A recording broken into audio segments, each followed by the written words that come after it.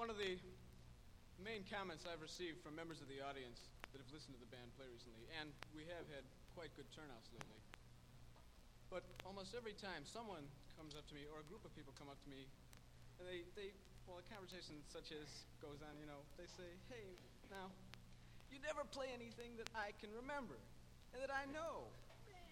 Man, right, man. Give me a chance, man. Now, man, play something that we can remember, and that we can hum, and that we can whistle, and something like that.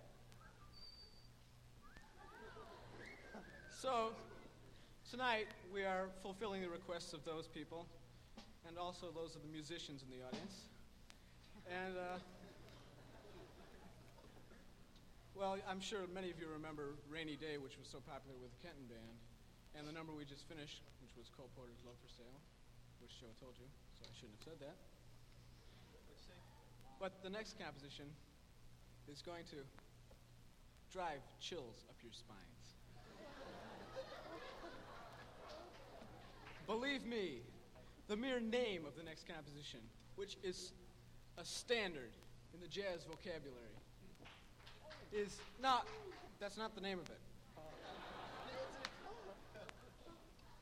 The composition was originally performed by Duke Ellington, and the name of it is Take the A Train.